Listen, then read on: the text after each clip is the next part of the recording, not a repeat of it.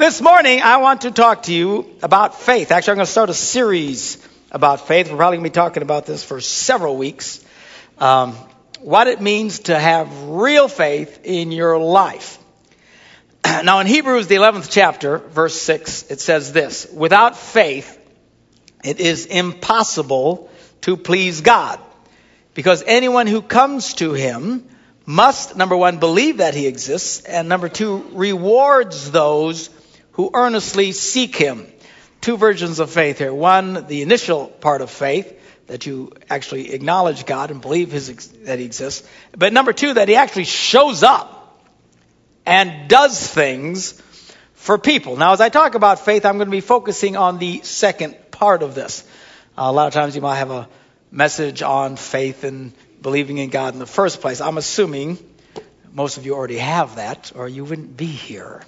So what I want to focus on is the kind of faith it takes to have God really show up and change things. Literally change things in your life.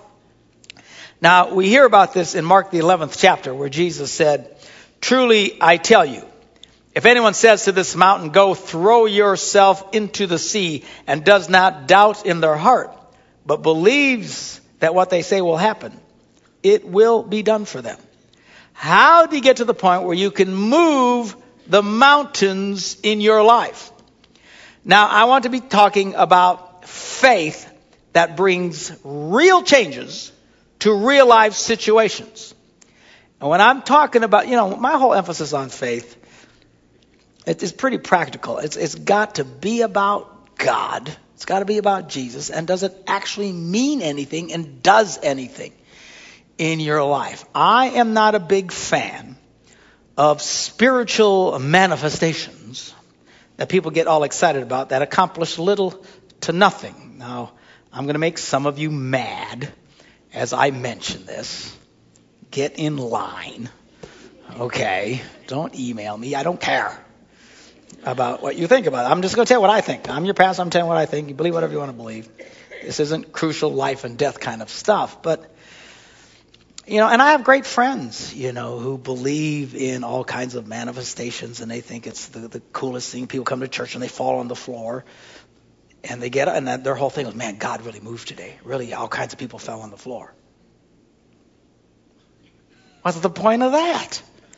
I mean, if you're a big fat jerk and you fall on the floor and you get up and you're still a big fat jerk, why did that change? I mean, the people, they get excited about things. I'm telling you, I think it's a temptation. That's my personal thing. At a minimum, it's a distraction. When we start letting things that really aren't about Jesus get us all excited, and things that don't really matter, things that don't really mean anything. And I know people have their little pet things that they, I had this thing and we saw this and there was this revelation about that. And they get all thrilled and they think that God really showed up. But I don't get it. What is the point? Someone tells me, "Oh, Pastor, we were praying and I just started sweating. And I just started sweating, holy sweat. I was just drenched with holy sweat. What do you think of that?" Well, I think I don't want to hug you. But what's the point of that? What does that accomplish, actually? Well, something cool happened. Well, whoop-de stinking do. I was at one lady's house, and all of a sudden the wind blew, and it caught the screen door, and it opened and slammed. She goes, "Oh, did you hear that?" "Yeah." She says, "The presence of the Lord just entered the room." All I'm thinking is, dee-dee-dee-dee-dee-dee-dee-dee. I mean, come on. First of all, if the Lord's going to show up, I don't think he uses the screen door. I tried to get in, it was locked. Forget it, I mean, come on. Now you're just being a wacko. Ooh, this happened. We saw that. Ooh, there was a spiritual butterfly that went through the room. And the point? Well, there isn't any. Just, I'm telling you, I think it's a distraction at a minimum It can be a deception at the worst. Be careful about things that don't really matter about anything. That are just weird, strange things. We're not called to weird and strange. We're called to experience God. And all kinds of church. I mean, there's churches that if you don't shake just the right way, God didn't show up. You got to shake. Actually, there's a whole denomination based on that. Anybody know what the name of it was? Quakers and the Shakers. That's right, two of them. There were the Shakers. Why were they called Shakers? Because they literally shook. That's how they knew. They came to church and everyone, whoa, that was really God. How'd you go what the heck? And the Quakers, the whole denomination, because they would quake. I've been in these. Look, I don't hate these people. I used to be in a lot of these services. I was a keyboard player. I'd play organ in revival services and stuff. And we're in this one church in North Carolina. And I'm playing the organ, and people are just up in front shaking. And Debbie was there, but she wasn't shaking. So they got really concerned. So, you remember this? People had her by the arm and the shoulder, and they're just shaking her. I'm playing the organ going,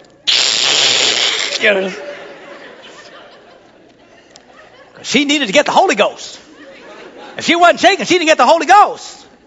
Oh, come on. Where's that in the Bible? Listen, beware of the Beyond the Bible Club. Are you hearing me?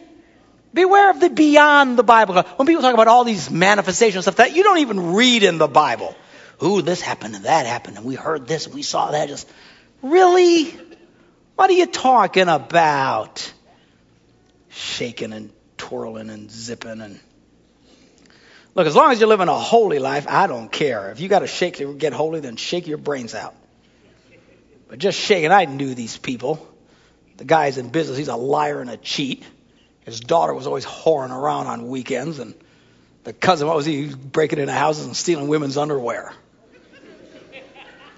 But they got in church and they shook on them.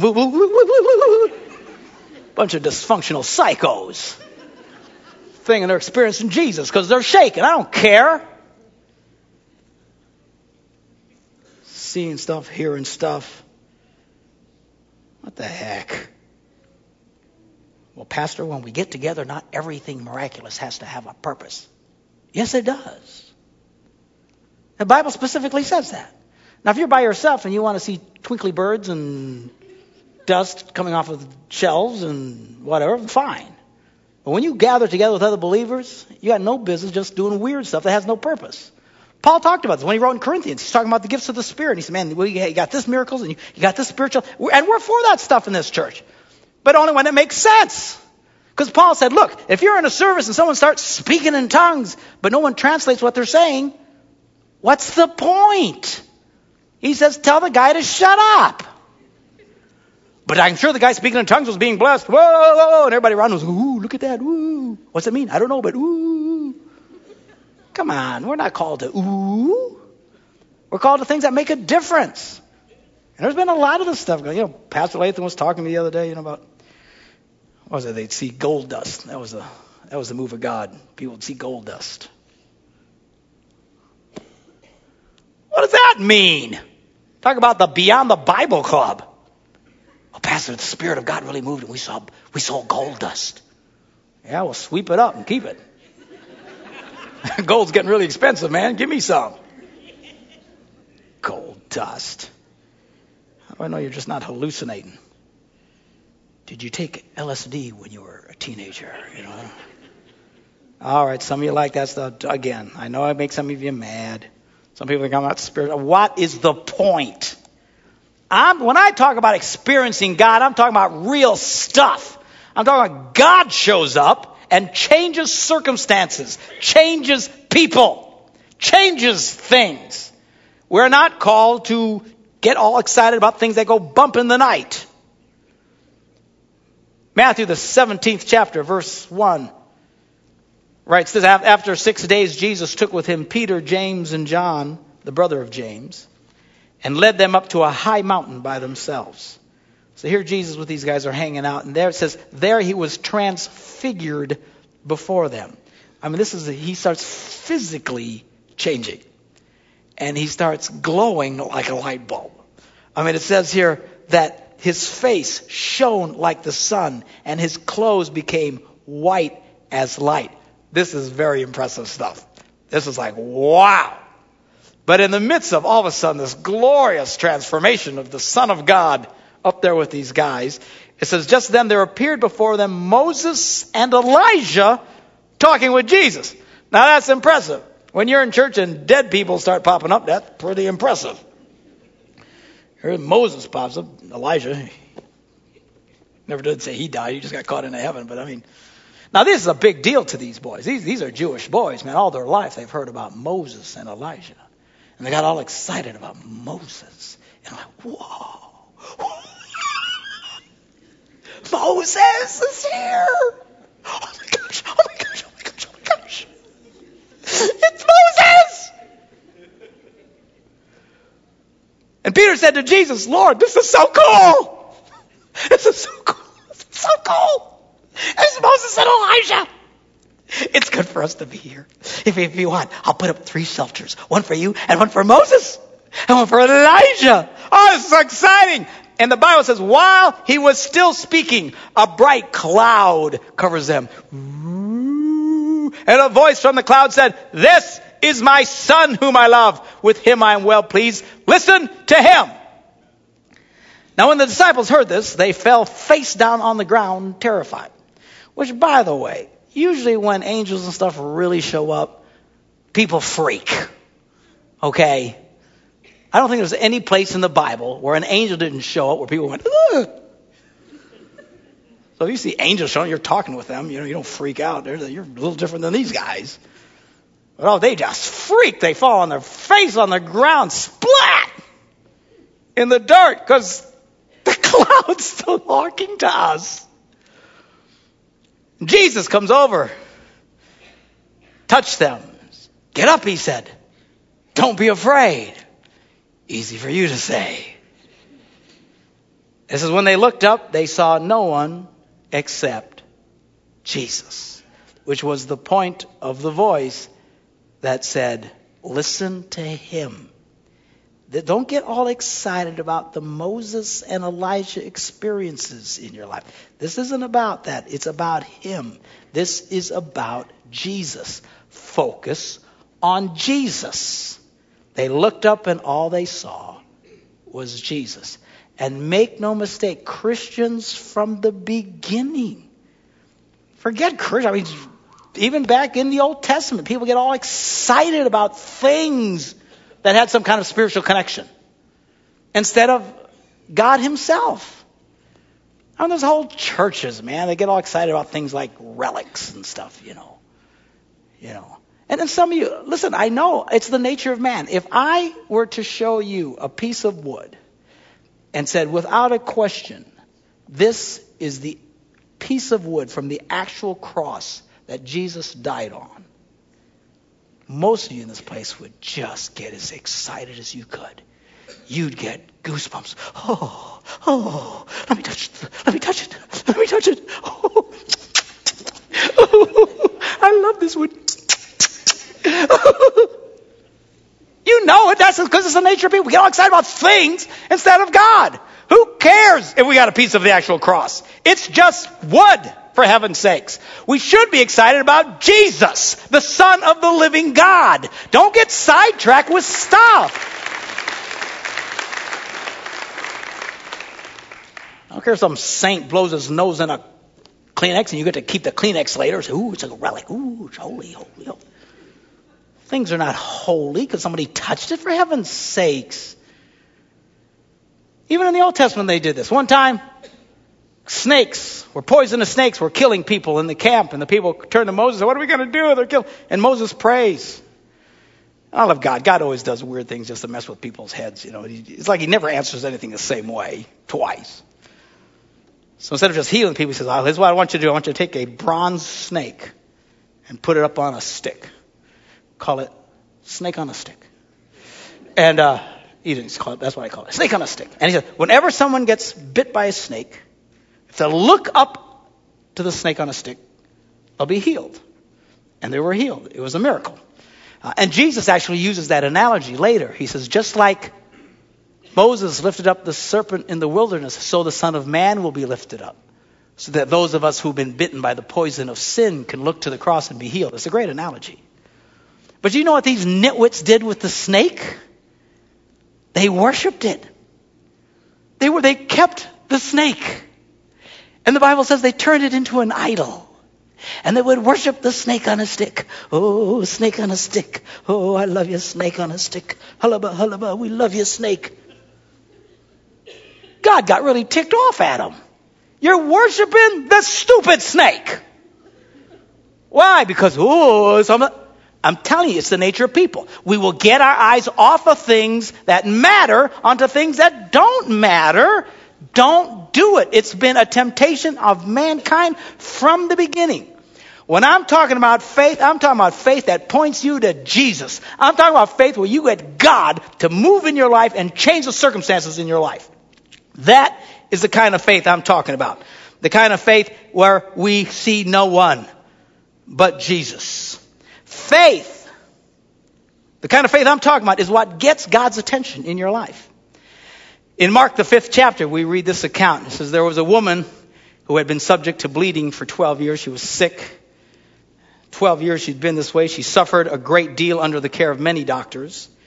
Not a slam on doctors, but, 2,000 years ago, these doctors weren't exactly state of the art, Who knows what they did to her, trying to make her better. And most of it was based in superstition than in science, and they made it worse. And the Bible says she spent all she had. She had been sick, it's one thing to be sick. It's another thing to keep getting sicker and sicker and sicker and sicker for 12 years. Sicker than when she started, and had lost everything. It cost her everything. She was broke. And it says when she heard about Jesus. So now Jesus, if you read in the context, Jesus is walking through the crowd. And at one point in Jesus' ministry, he was like a rock star. People came by the tens of thousands to hear what he had to say, to see the miracles that he was doing. But at some point, they couldn't take it anymore. At some point, they said, man, we can't take this guy anymore. And they left him. The crowds all left him. It was a major turning point in his ministry. Because Jesus was very, very tough. Today we just like reading all the warm and fuzzy things Jesus said. But as I've been showing you in the last few months, Jesus was very hard. He didn't mess around. He wasn't preaching some wussified version of faith, said the guy with the flowers on his chest. He was preaching it, man, telling it like it is. And at some point people said, and they walked away from him. But at this point, he's in his rock star mode, man. Everybody wants to be around Jesus, and they're gathering around him. Oh, Jesus. So this lady hears about Jesus coming, and she came up behind him in the crowd and touched his cloak, because she thought to herself, if I just touch his clothes, I will be healed. Immediately, her bleeding stopped, and she felt in her body that she was freed from her suffering. At once, Jesus realized that power had gone out from him. He turned around in the crowd and said, who touched my clothes? Now, Luke, when he tells the story, first thing he says is everybody started denying that they touched him. I didn't touch him. You touched him. I didn't touch him. They were afraid he's going to yell at them. It says here that the disciples said, you see the people crowding around you, yet you ask who touched me? Hello, everybody's touching you. But Jesus ignored him. He knew something miraculous had just happened. He sensed it. Jesus kept looking around to see who had done it. And then the woman, knowing what had happened to her, came and fell at his feet, trembling with fear, told him the whole truth. And he said to her, daughter, your faith has healed you. Go in peace. Be freed from your suffering. Now the point here is I want you to see it's that it is faith that gets God's attention. It is faith and confidence that gets God to move in your life. It is not crying and freaking and panicking. For if it were crying, freaking, and panicking that got miracles, all y'all would have miracles. Everybody would have miracles. Everywhere we look, we'd see miracles. People freaking and crying all the time. You say, you mean God doesn't care what I'm sad? Oh, no, he cares. He cares. He'll comfort you. The Bible says the Holy Spirit is the comforter. We will comfort you. If you're sad, we'll all get together and have a sad party for you. And we'll get together and we'll hold you and we'll cry with you and we'll pray for you. And if things get really bad and you die, we'll have a nice funeral. Pastor Lathan will cry. I'll preach. It'll be fabulous. And look, I'm not making fun of him. Sometimes you just need to be comforted. It's fine. But how many of you just don't want to be comforted? You want God to change the situation. Let me see your hand. You want to see God change the situation. Listen to me. You staying in comfort zone doesn't change anything. Doesn't change jack squat. Just means you're in a place where you'll be comforted. Why? Because you're freaking and crying. And look, I get it. Whenever something bad happens, your first response is to freak and cry. I'm cool with that. I always have a personal rule. 48 hours, I can freak and cry. Something goes wrong, I got 48 hours. But then I slap myself and I got to snap out of it. Why? Because I don't want to stay in comfort mode. I want to see God change the situation. I want to see God show up and do something. But you can't do that if you stay in boo-hoo mode. It's not boo-hoo that brings miracles. It is confidence and real faith in God. Now, what I'm going to be showing you over the next several weeks is how to get to that place of faith where God actually shows up and starts to change the circumstances in your life. Because we have got to get past boo-hoo mode. I mean, what are you going to do when things go south in your life? Look, real faith brings real miracles. But miracles come where miracles are needed. You know, there's the old saying, everybody wants to go to heaven, but nobody wants to die. You know, well, you can't get to heaven till you die.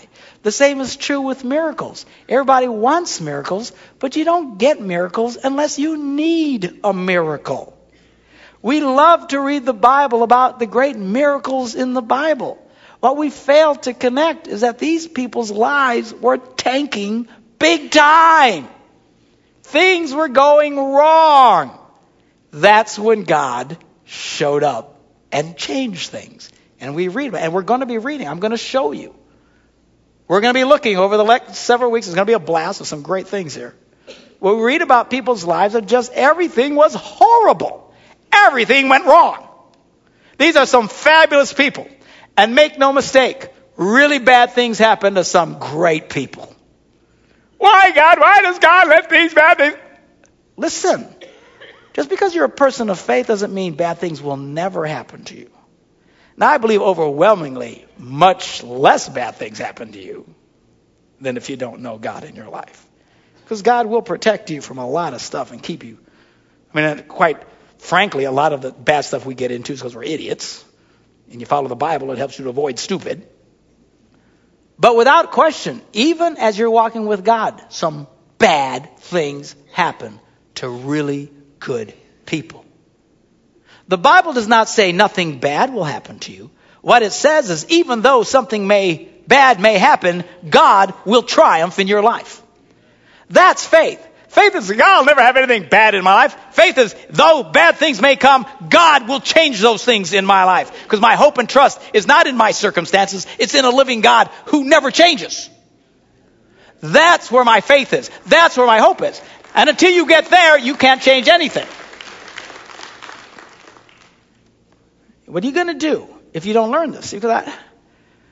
What do you do when the doctor tells you your wife has breast cancer? You just going to freak, cry, and come and just be miserable for the next 3 years of your life? We'll be there for you. We'll pray there for you. We'll try and comfort you. Pray God's comfort around you. And if the worst happens, we will. We'll have a great funeral and do everything we can for your family. I don't say that lightly. But man, that's not my goal. I'd rather see God show up and change that circumstance. What are you going to do when something really happens to one of your children? Bad. Sickness. You just going to freak? Again, I don't want to just be in comfort mode. I want to see God change the situation. What's going to happen? That job you've had for 20 years that you thought would always be there, and suddenly it's gone. You're going to freak? You're going to panic? You're going to come unglued? Or you're going to stand in a place of faith and see God literally change the circumstances in your life? That's what I want to teach you. That's what I want to show you. I can't do it if you're not here. All right? Come to church. I know it's summer. Heaven forbid we worship God when it's nice outside. But if you can actually think, let's do it for a whole hour here and see if we can learn some things so that you can get into a place where you learn what real faith is. Because real faith is powerful, man. It will change the circumstances in your life. Those of you who are there, you know what I'm talking about. There's some fabulous stories in this congregation. And we keep hearing them of God just doing amazing things. I'm going to share some of the stories in my life that God had just done amazing things. But it's because we did specific things to make sure we were in a place of faith. And I'm going to be sharing those with you. And we're going to look at some great people in the Bible where things just really bad stuff happened to them. Things, instead of getting better, got worse. You thought because they're doing the right thing, they'd be blessed out of their minds, but instead the worst happens to them. See, we forget those because I'm going to be reading some of the most famous miracles in the Bible. We just think of the miracle. We always think, oh, it's great. What a great miracle. Yeah. We're going to back up. We're going to show you how they got into that place in the first place. I'm going to show you how they got to a place of miracle. Everything went wrong. It was like, hello, God, where are you?